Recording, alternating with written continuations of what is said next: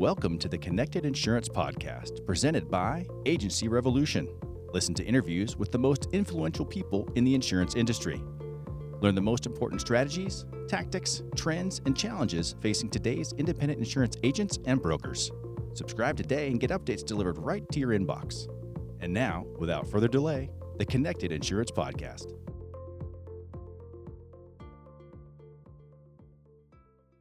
Hello, everybody. This is Michael Jans, co-founder of Agency Revolution, and today, absolutely delighted to be your podcast host.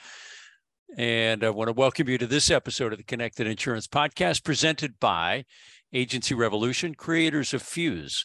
Fuse is the insurance marketing software that skyrockets retention, boosts policy per customer, and makes your clients love your agency without you having to hire more staff, programmers, or technologists. If you haven't done it lately, do yourself a favor. Visit agencyrevolution.com and request a demo.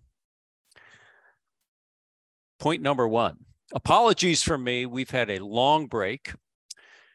The short story behind that long break is that after 22 years of living in the country, and the last roughly 6 years of living in the remote desert in Arizona, my wife, Teresa, and I have chosen to live closer to our grandchildren after Luke's kids were in Vietnam with him for about 8 years. They're in Portland, Oregon, and I'm pleased to say so am I. And while it is a radical shift from living in the country to the urban lifestyle, we're loving every day. So thanks for asking. And I'm glad to be back. I want to stress that now after a long break, my intent is to move forward in regular conversations with you through this podcast by delivering important conversations only. The kind of conversations that will deliver game-changing insight, strategy, or tactics to support your agency, its growth, and like this conversation today, to increase the value of your agency. My guest, good friend of mine, terrific colleague, somebody I'm proud to consider a partner in many ways, Michael Mensch, the CEO of Agency Brokerage Consultants. Michael has assisted in over 400 merger and acquisition transactions and over 1,700 valuations of insurance agencies and brokerages in the U.S. for privately held businesses and lenders, including Live Oak Bank, Westfield Bank, Crestmark Bank, ReadyCap Lending, and Oak Street Funding. Michael has represented clients across the country in selling their independent insurance agencies to local and regional buyers, private equity-backed groups, and publicly traded brokerages. He is a certified business intermediary, CBI, and a certified merger and acquisition master intermediary. He won the Chairman's Circle Award from the IBBA from 2016 to 2021, the IBBA's esteemed CBI of the Year Award in 2020, and was voted to the NACAVA's 40 under 40 list of emerging leaders in financial consulting and business valuation in 2017. Michael led the ABC team to winning M&A Source's, quote, top firm in 2020 and again in 2021. So for those of you who own an independent insurance agency, the simple premise is this, that no matter whether you are selling in 20 months or 20 years, the decisions you make now create the value you get later. So regardless of where you are in your career, regardless the length of your strategic horizon, this is a conversation that literally can mean millions to you. So please pay close attention. Now, before I go, I will mention two things. Number one, I've developed a toolkit based on my work with Michael Mensch. And I'm also hosting regular Zoom executive roundtables, affectionately known as ZERTs, for agency principals, in which we discuss growth models, growth plans, and marketing plans to accelerate your growth and to increase the valuation of the agency that you own. So if you would like either a copy of my agency valuation toolkit or to participate in a small group ZERT, Zoom Executive Roundtable, where we discuss growth, sharing, networking, and I present the 4 critical elements of growth and organic growth in an independent insurance agency, then please either email me at michael@michaeljans.com or reach out to me with a direct message on LinkedIn, either, again, for the agency valuation toolkit or to participate in a small group ZERT. And now, without further ado, it really is my privilege and pleasure to introduce you to this conversation with my friend, Michael Mensch. Hello, everybody. Michael Jans,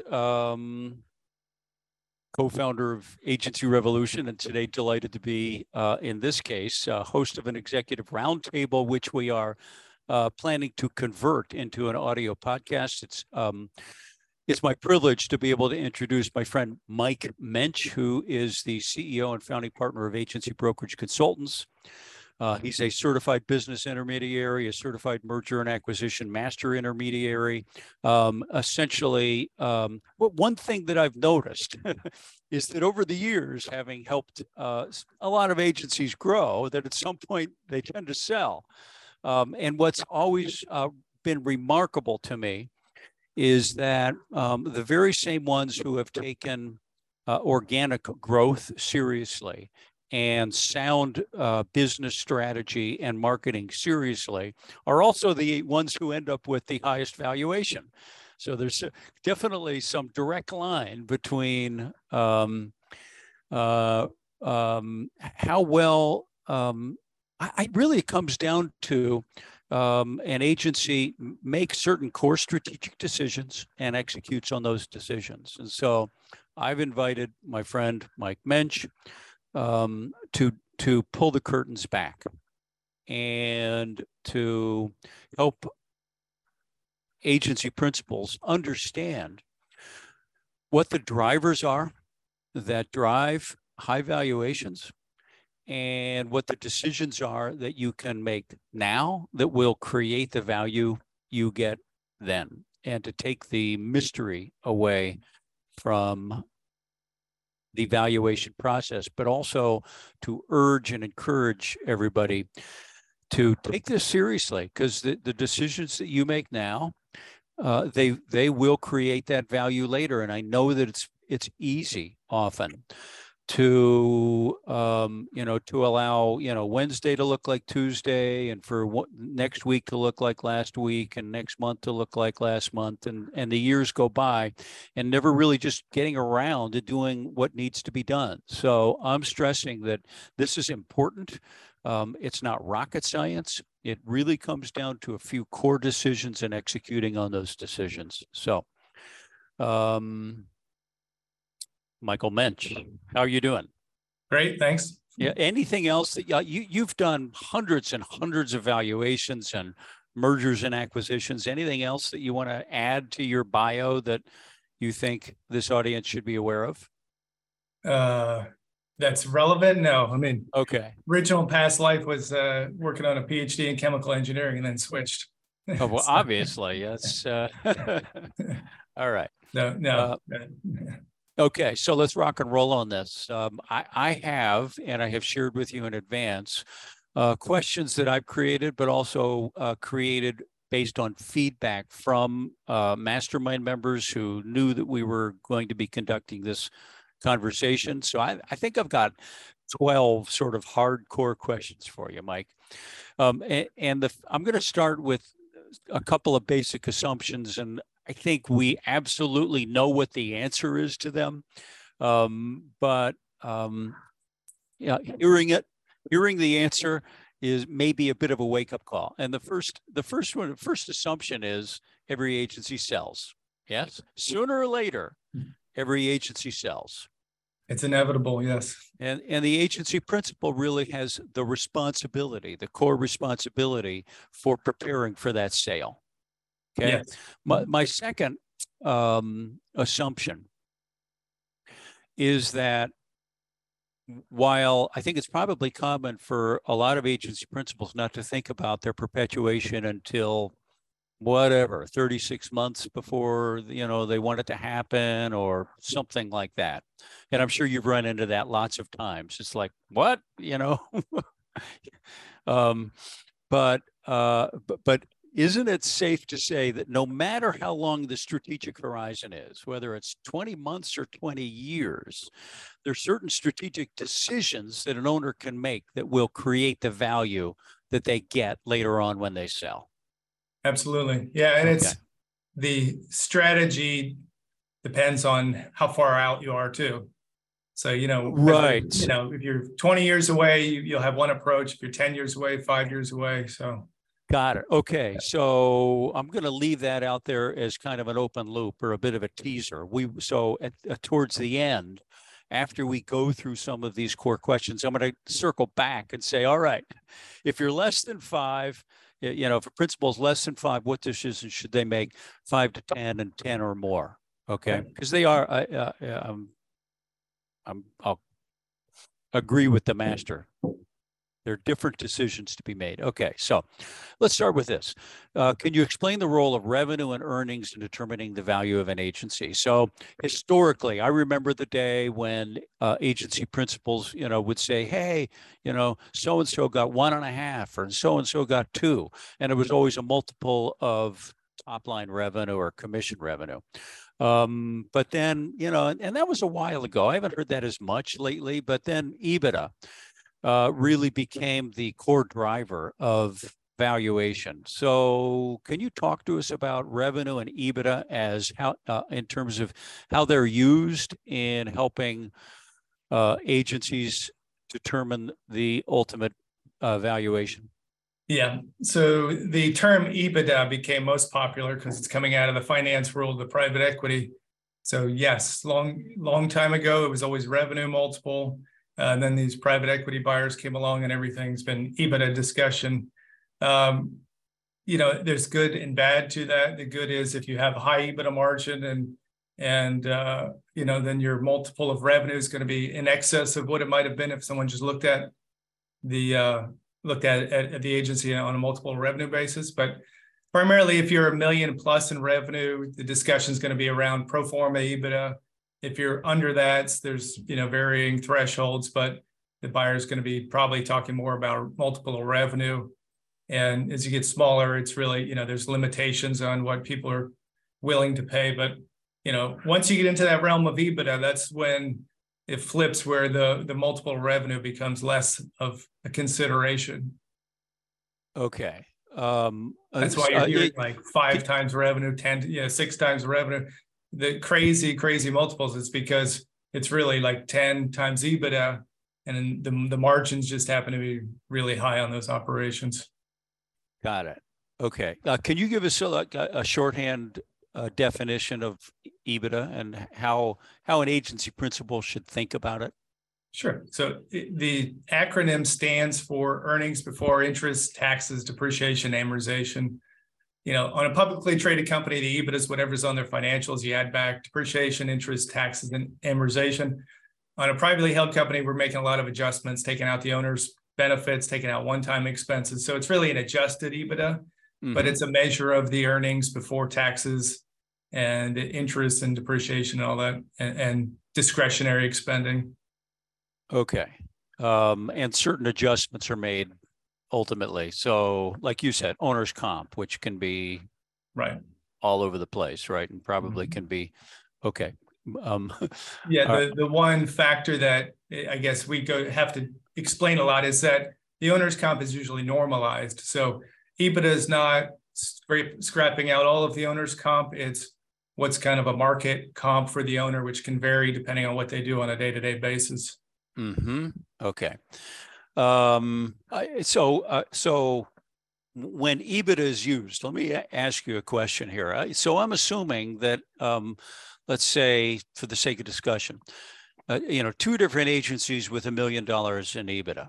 One's, let's say, $5 million revenue agency, and the other one's a $10 million revenue agency. Am I right in assuming that the $5 million agency with $1 million of EBITDA has more value than the $10 million agency with the same EBITDA? Wait, give me that. Well, so in other words, do you look at the ratio of EBITDA as a percentage of revenue? So a well-run agency is going to have higher margins, and so it would seem that would have more value. Correct. Yeah. Okay. The easier example is two agencies, same revenue, different margins, right? Right. So, yeah. So if one's at a 20% EBITDA margin, and let's say they get a 10 times EBITDA or 8 times, then, and the other one's at a 40% EBITDA margin, the one with the higher margin is going to be twice the revenue multiple. Because it's got double the margin. So same EBITDA multiple applied, but the margin is much higher. Got it. All right. So one of the things that it seems to me that drives the margins. I mean, it's all driven by the book of business. And now, from a marketer's point of view, right?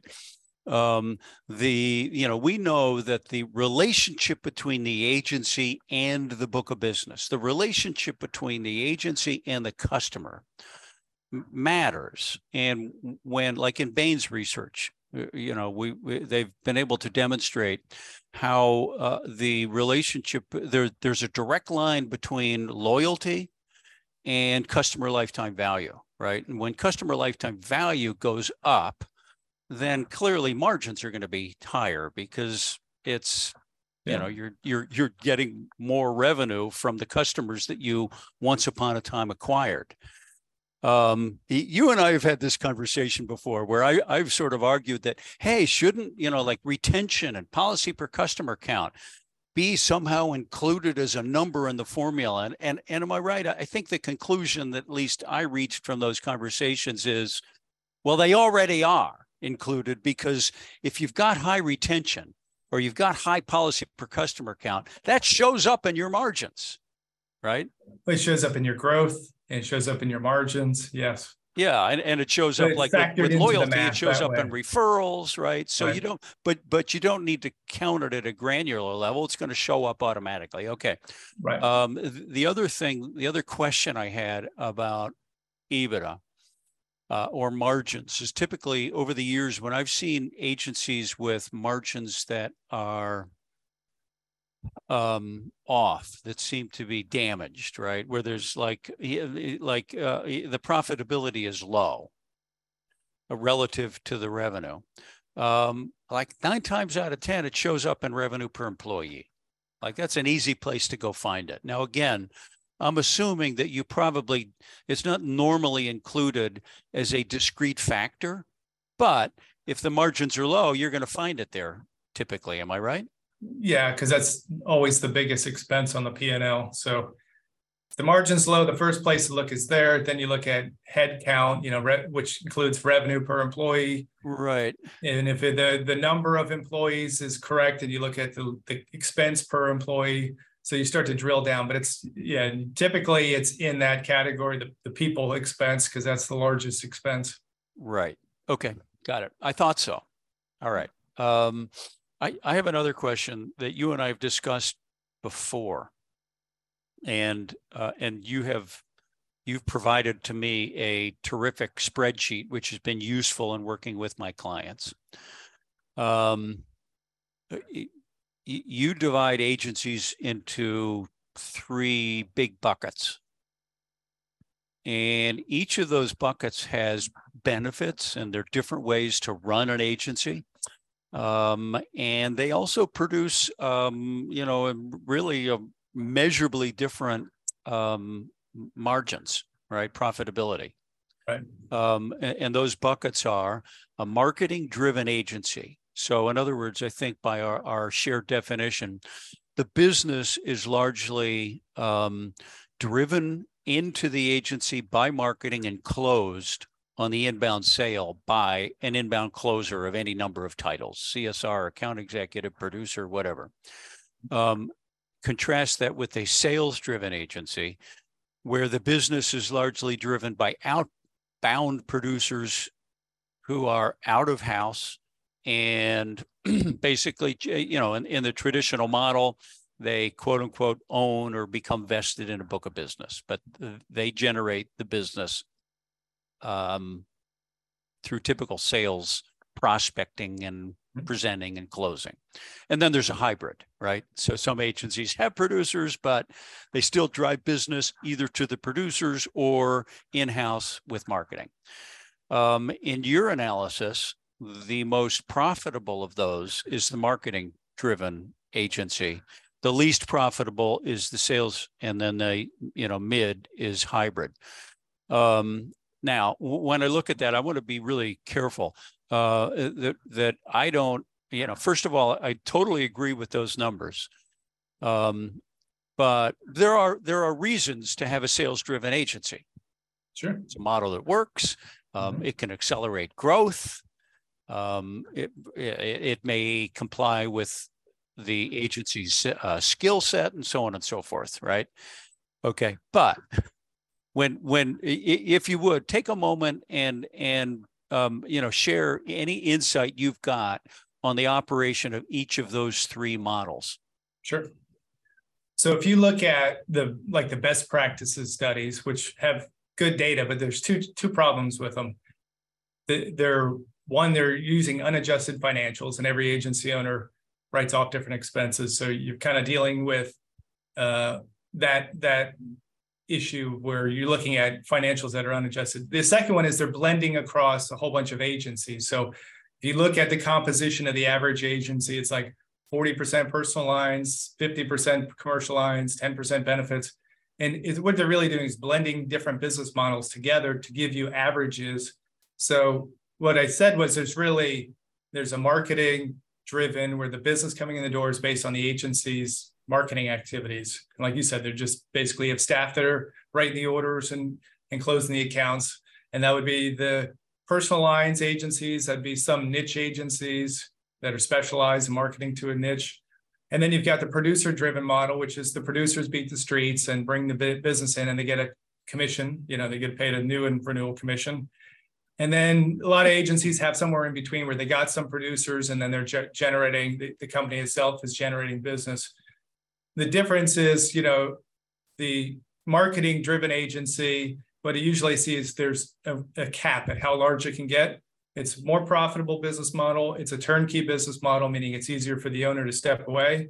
But there is a revenue cap that usually and that number's going up. 10 years ago it was $1.6 million, $1.8 million of revenue. Now it's north of $2 million of revenue. That we tend to see that agencies hit a certain size and they can't get above that under that model. There are some exceptions, but that's what I've noticed. The producer-driven model, the benefit is those are your big agencies. The tens of millions of revenue. It's the expense model is the margins are much less because you're paying out 30-40% of the commission revenue to those producers for the business they've written, but you can scale it up higher.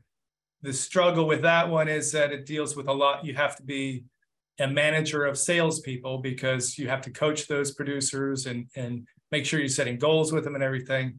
And then the last one is the hybrid where you've got some producers and then you've got your own marketing strategy. The struggle with that last one, which is a lot of agencies, is the owner's juggling so much between trying to run the regular part of the business that they often neglect managing the producers. So the producers build up a book, a couple $100,000 of revenue, and then they're just riding it out forever, and there's no more growth in their book. So I think that's a better way to look at agencies than to look at blended averages and benchmarks. And I've shared with you the financial kind of the benchmarking financial for each one of those type of models, but that's probably a better way to think about the business than just going to the best practices and looking at what the numbers should be. Got it. All right. So let's talk about something that's over which the principal has maybe less control. Okay, because I know this factors into your overall equation, the location of an insurance agency and its impact on value. So location to some extent matters. And to the extent an agency has a location, and maybe it's working negatively against them, what can they do about it? So first off, the whole remote remote agencies is becoming more popular, and it's actually an attractive model because, for a lot of reasons. Where you're located, it's kind of hard. If your clients are local, it's kind of hard to change that variable of your agency. So, if you're in a rural town or something like that, that's hard. So, but it does affect because, the part of the value equation is the buyer pool that's out there. And if you're in a small town, it's not a lot of buyers. If you're in a metro area, a lot more buyers. So that one aspect is, of the location affects the value. And then the other part about location is if the agency is dependent on the location, like as if it's a non-standard agency or something like that, that makes a difference too, because then it's harder to somebody to buy the book of business and consolidate and everything because it's so location dependent. Mm-hmm. Outside of that, the quality of the office and the operations, the buyers do look at that because it's an indication of how well run the business is. So, just like buying a house, you look at that and it tells you a lot about the person that's been living in that house. So, yeah. Okay. So let's, because I've got clients who live, work in, like rural areas. And a number of them have overcome the sort of inherent difficulty by becoming niche players. So basically having going from being a personal lines agency in a small town in Oregon, for example, to, having a footprint for a commercial niche in 17 states. Yeah, that's awesome. In that case, have they more or less eliminated the 100%. Location problem? Okay, yes. Got it. All right, valuable. All right. Next question.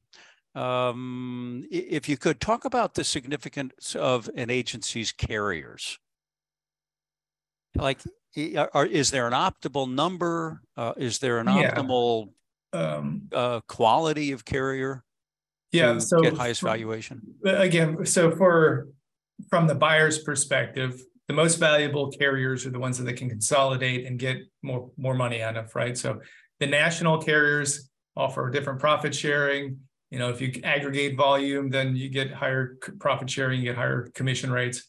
So, your Travelers, Nationwide, all the national carriers tend to be the highest value in the buyer's perspective for that reason. In terms of optimal, agencies should try to apply like the 70-30, 80-20 rule, where you're trying to concentrate as much business as you can with your handful of carriers. That's going to, increase the amount of income you're getting from them. It's going to make management of the book of business a lot easier. What we see often when there's a massive spread of carriers on the book of business. In Florida, we'll see agencies with 100 different appointments. No, not exaggerating at all. Yeah, like brokers and carriers. But it's one of two reasons. It's either they've done a number of acquisitions and never just consolidated. That we see that, or two, there's no management of the sales team, and it's like, go write the business, and whatever's the lowest bid wins. So, if you're really trying to optimize the revenue coming out of it, then you want to consolidate it to the top 30 carriers that you have. And from a sale perspective too, it's a lot easier for somebody coming in to transfer that book of business than if they have to go out to 30, 40, 50, or 100 different companies to get it transferred. Yeah. Okay. Got it. So a manageable number with like an 80-20 concentration. Yes. We usually see, let's say 70-75% of the business with the top 5 carriers. If it's a bigger agency, maybe top 10 carriers. Yeah. But, okay. Yeah. Got it. All right. Talk to us about optimal lines of business and clientele. So, we have choices in this industry, a lot of choices. And unfortunately, I've seen what seems like way too many agencies approach those choices kind of passively. Like we sell this because we used to sell this, and so we still sell this. Whereas we've got opportunities for, niches and targets and lines of business that, can influence the business and presumably I know this from the organic growth perspective, and I'm, presumably this also factors into the valuation perspective. There are lines and there are classes that are just better. Talk to us about. Well, it would be the obvious, right? The higher retention, lower service requirement, direct bill. I mean, those are generally the carry higher revenue per account if you can get it. I've looked at. I'll give the example of an insurtech once that was 10 million, almost 10 million of revenue, negative 2.5 million of cash flow. Yeah. What they didn't understand was they were chasing online auto business and the retention was like 55%. So they're just churning, they're spending all this money to drive the leads, paying for the sales expense, and then just churning it. And they could never make that model successful because they were chasing the wrong type of business. But because they were technology guys, they didn't know that out of the gate. Yeah, they should have had a conversation with me prior to launch. Yeah. Okay. Yeah. So the ideal ones are the obvious things: so higher retention, lower service, better revenue, direct bill, and then the bad ones are the opposite: lower retention. A lot of stuff's moving to the E&S market, but as you know, that's more work and tends to be lower commission percentage even. So. Okay, got it. So let's break it down a little bit. In personal lines, then presumably, from a retention point of view, a homeowner's policy adds value. Yes. Has more stickiness generally than a personal auto policy. Correct. Okay. And then, of course, multiple policies per customer has more stickiness. Yes. Regardless. Okay. Yeah. And it's easy revenue. Well, not easy revenue, but it's easier revenue. Yeah. It's easier revenue. And then in commercial lines, any insights on classes of business or lines of business that meet your criteria? I wouldn't say like classes. I would say it's always the niche agencies, the ones that specialize, and you're gonna like this because I know it's right up your alley, but it's the ones that specialize. Well, I like it because I know that it's true. Yeah. The ones that specialize, because think of it like a manufacturing plant, right? If your agency sells everything, it's like having to break down the manufacturing line, reset to do the next thing, versus if you just do the same thing over and over again, you got an assembly line that just keeps running. And so you get good at it, right? I mean, you also, so your customer satisfaction goes way up. Yeah. And employee satisfaction goes up too, because they know they're doing a good job. Yeah. One of the best agencies I sold a client, he specialized in a market that was an E&S market, which is generally not, generally requires more work and accounting, but he had a 98% retention. He retained all of his clients, and they just had an assembly line of how they renewed it every year. They just kept it, they kept the business, they blocked the markets, kept the business. And it was in a market that the premiums were growing pretty steadily. So in 5 years, the revenue, all you had to do was hold on to everybody, and the revenues doubled. Got it. All right. Yeah. So this is maybe niching is a segue to this question for me, in my mind. Presumably growth rate has a positive impact on valuation. So we've talked about EBITDA. So let's say, there's $1 million in EBITDA for an agency. So let's do an agency A versus agency B comparison. Let's say we've got an agency, with a million, both agencies have the same EBITDA, $1 million, but one of them has had, let's say, a 20% annual growth rate. So boom, boom, boom, they've gotten there fairly quickly. And then the other one, let's say, has been slow and steady, 5% growth rate year after year after year. Well, it would seem to me that an acquirer would see that the first machine, the machine that grows at 20% per year is going to give me a better return. I'm going to have to pay a little bit more for it. Am I right? Yes. Okay. And everybody's been watching the news, but they're from the private equity buyer side. The last couple of years, a few of them went to market to do a recap, which is basically when they sell from one private equity group to the other. And a couple of them failed their recap. And one of the main take-home messages was they didn't have good enough organic growth. So what we've seen over the last year and a half is a shift from just buying agencies to, okay, we need to be a little more focused on the agencies that have a good growth track record. And so we've seen them go from buying anything, paying, whatever the multiple was, to, all right, let's just go after the really strong growth ones and let's pay above, let's pay a higher multiple and be more selective because, there's two principles of business valuation. One is the current value based on the current income stream. The second is the future value. So they're going to run projections if you got a 20% growth rate and see that in 5 years, the revenues will double if you keep that growth rate up or more than that. So. Right on. Okay. Got it. Perfect. Talk to us about the role of staff and producers and the way that might affect valuation.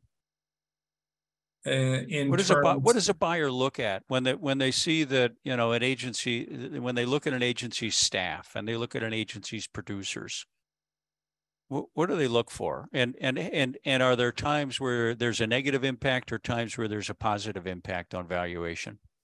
First off, everybody's looking for good, experienced employees in this market. Yeah. As we know, for the last two years, there's been a labor shortage. So the buyers, because clients ask us this too, the buyers want to keep everybody intact unless the employee is a problem or something like that. They're not looking to shed employees typically.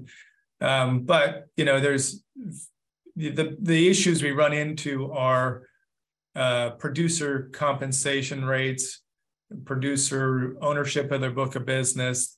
That's probably the most common from an M&A transaction point of view. Is the buyer's got a certain commission split, the seller, because they're a smaller agency, maybe had to entice the producer with the higher commission split, and then we've got to work through the mechanics of getting them to the buyer's producer model. So that's one of the hiccups we usually run into. Other than that, support staff, it's they want the tenured employees, so there's not a whole lot of questions that come out of that. Yeah. Okay. So sound management practices in regards to managing producers matters, right? Decent contracts and. Yeah, that's one of the things we talked about. Long-term planning is, you may be 20 years away from even thinking about selling, but if you sign up a producer on a contract that's going to be an issue down the road, you created a problem for yourself in the future. Meaning you sign them up at a 80% or 70% or whatever commission split or something like that. That problem eventually is going to have to get fixed. So you're just creating a future problem. Got it. Yeah. All right. Talk to us. A lot of agencies have contracts with third parties for various reasons. Talk to us about how that might impact valuation. I usually say, the fewer the obligations going into a sale, the better. Meaning, don't try not to sign a 10-year lease or a 5-year lease or something like that, unless it's tied to revenue. So if it's something that's driving revenue, a relationship or something like that, then that's an agreement that you want to make sure is going to continue. But expense obligations, you try to minimize them leading up to a sale. Got it. Technology. I'm sure you're running into. I'm sure you're probably running into a ton more tech now than you were 10 years ago, right? Oh, yeah. How do buyers view technology when they buy an agency? What is it doing? We've certainly, I've certainly run into folks that spend $500,000, $1 million, whatever, trying to build out a tech, and they're like, well, this is the greatest underwriting software. It's it's a platform online that we can quote and bind or whatever, but they don't have the revenues. They don't have it hasn't increased profitability. And that's exactly how the buyer is going to look at it, is what is it actually doing? So if it's good technology, it should be doing one or the other. It should be helping drive revenue, or it should be helping with operating efficiency. Okay. So yeah, so I'll make a not so subtle argument for proven technology and technologies that it seems, I kind of divide technologies and agency technologies into two big chunks. technologies that support efficiencies, so internal back office stuff that compresses time, and technologies that increase effectiveness. So in other words, they front of the house, customer facing technologies that allow you to multiply your effectiveness outside.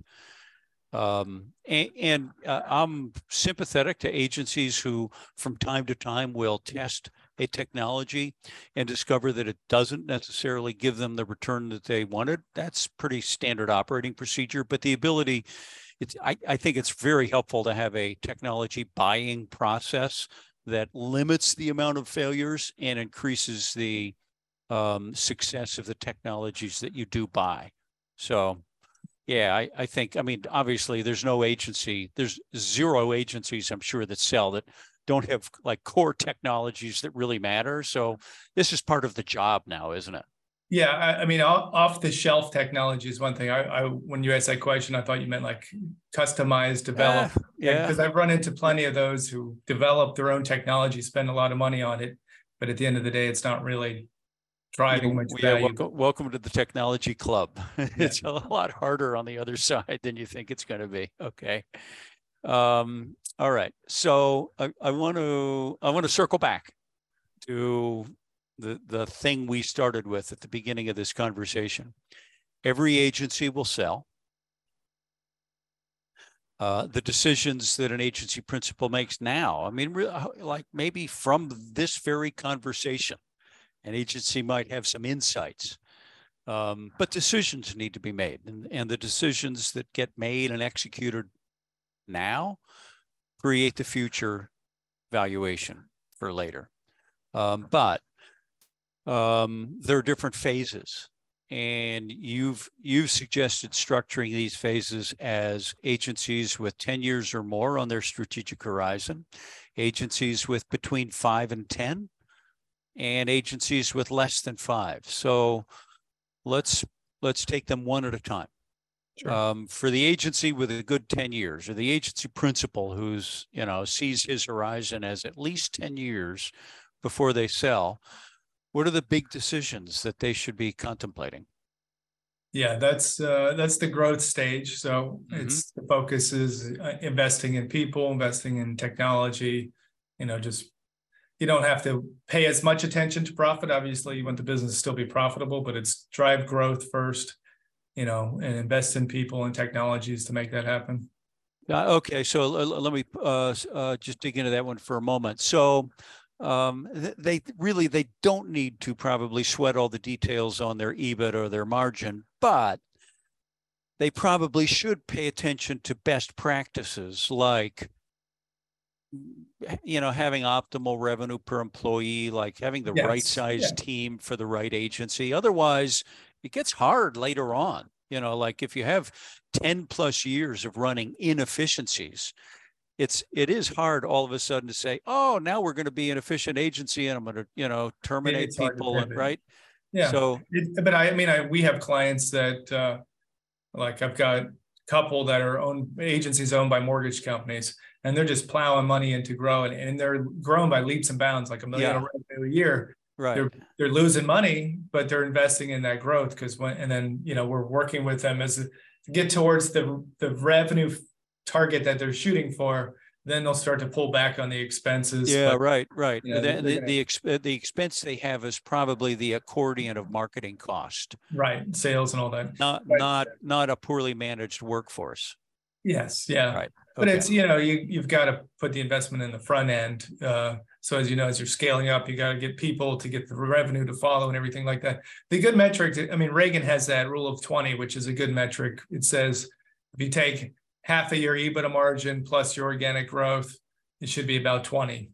So if you're at 40% EBITDA margin, 0 growth, your rule of 20 is 20. If you're at a 20% EBITDA margin and a 10% growth, your rule of 20. Oh, interesting. Okay, that's an interesting rule. Okay, cool. Okay. So that kind of gives you that weighs in both the growth and the profit margin. So the agency that has 10 years or more, focus on growth, and based on this conversation, there's wisdom in contemplating niche marketing. perhaps moving up market in a lot of cases, generally moving up market, more revenue per customer. And then, from a marketer's point of view, focusing not just on customer acquisition, but also customer lifetime value, where we realize long-term growth. Did I share that graph that I created on retention? Oh, you did with me, yes, and I can pass that on later. Yeah, so you have this graph of 3 retention models. Yeah, so I just modeled it out, basically same type of growth rate, but 82%, 86%, and 82, 88, and 94% retention.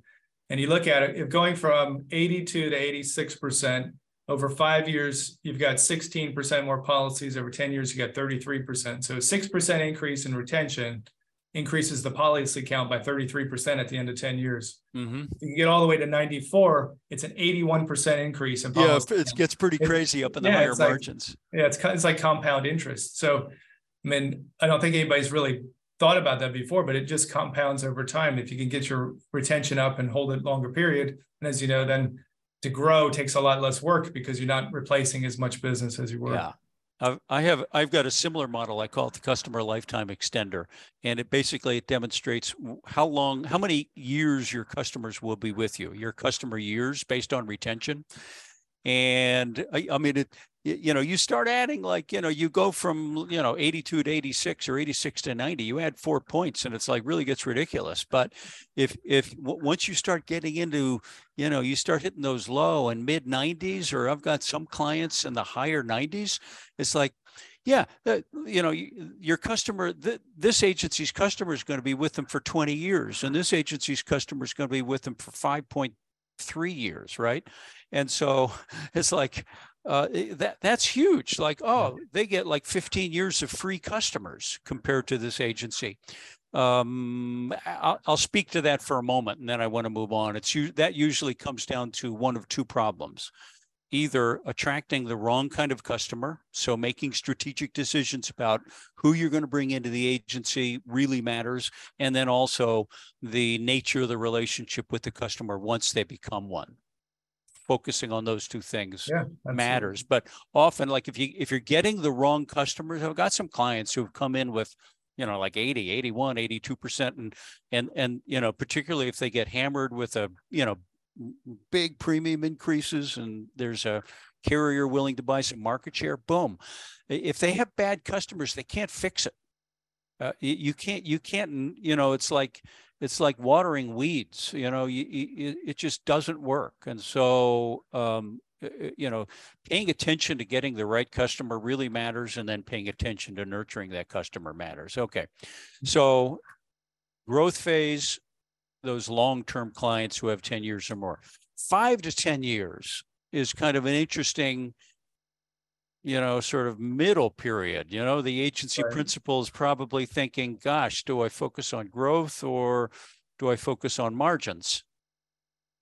Right. And that's the ideal exit is one where you step away and the agency doesn't miss a beat, right? So we say that the 5 to 10 year period is where you really try to extract yourself from the business, meaning if you're managing accounts, can you move those over to an account manager or producer? Can you start to train some of the other employees to do some? And the objective is not to go shoot more rounds of golf, but it's really to just get the business running. So that way, when you are ready to exit, you're not held up. Because what happens is if you're tied into the business too much, the buyer's going to want you to stay post-transaction. So meaning that's where they throw in earnouts and things like that. And so if you can work towards that goal of pulling yourself out of the business, transferring client relationships and things like that, that makes your exit a lot shorter once you get to the end. So that's kind of the window that, it doesn't always work, meaning you can bring in a producer thinking you can train them and do all this stuff. It doesn't always work. That's why I say give yourself a little bit longer runway than you think, just to trial and error and work through it. Okay, so that's a period where the insura-preneur really needs to be an entrepreneur, really working on the business, not in the business, as much as possible, building systems that growth. Okay, so then we get the principal who's thinking he'd like to exit in 5 years or less, presumably now we've got to deliver an agency that's got good margins, but we don't want the growth to Right. All of a sudden it's a non-growing agency. That's not good either. So what kind of decisions? There's a delicate balance there, right? But yeah, so the whole mindset is to realize when you go to sell, somebody's going to be looking at your books for at least 3 years of your books. So clean them up. Make sure the tax returns match the internal P&Ls. Start to clean up the books. Make sure the data in the management system is accurate, and leading into that runway, because it's going to be the prior 3 years up through the transaction or the financials that are being looked at the closest, and start to pull back on some of the expenses, start to clean up the P&L. Yeah, you don't want to do it at the cost of revenues, causing revenue attrition. But there's certain things you can start to trim down because your mindset is now a little different than when you're in the growth mindset and just hiring and spending money to try and drive revenue. Now it's let's pull back a little bit to get the profitability higher. Okay. Well, before I turn the recording off, Mike, if you would take a moment and tell us about Agency Brokerage Consultants and the services that you provide the industry. Sure. We are a valuation and M&A advisor. So the last 15 years, I probably handled about 2,000 valuations, been involved in 400 transactions. We work for, our clients are usually the seller, but we also do some consulting work for buyers. So a lot of the PE-backed buyers will hire us for diligence support services and things like that. Our goal is to work with the agency owner over a period of years to help them get to the point where they're ready to exit, they can maximize the value. We've had clients that we worked with for 10 years or something like that, just helping them clean up their business, helping them with growth and everything. And so that's usually the most successful engagements we have are the ones, long-term relationships where we help them get to a place where they've doubled the value of their agency, and working with them until the timing is right for them. We're also launching a tax consulting business. So I've got a friend that's a tax attorney and M&A attorney, and we're bringing in a CPA. So because a lot of these transactions are complicated and the average CPA doesn't know all the tax rules, we're launching another CPA type firm to help agencies clean up their books, file their taxes right, and then when the transaction happens, file the taxes in the best way to minimize their tax obligation. And best way for people to find out more is your website, or what do you recommend? Agencybrokerage.com is our website, or call me, email me. All right. And your email is? Mensch, which is MENSCH at agencybrokerage.com. Got it. All righty. Mike, in a moment here, I'm going to turn off the recording, and I'll open this up to see if anybody in the audience has any questions. Okay. Thank you. All right. Thanks for joining us. Thank you for listening to the Connected Insurance Podcast. If you found this episode informative, please share it with your peers and colleagues. Explore the Connected Insurance family of resources for insurance agents and brokers by visiting agencyrevolution.com and clicking media. Subscribe and get updates delivered right to your inbox.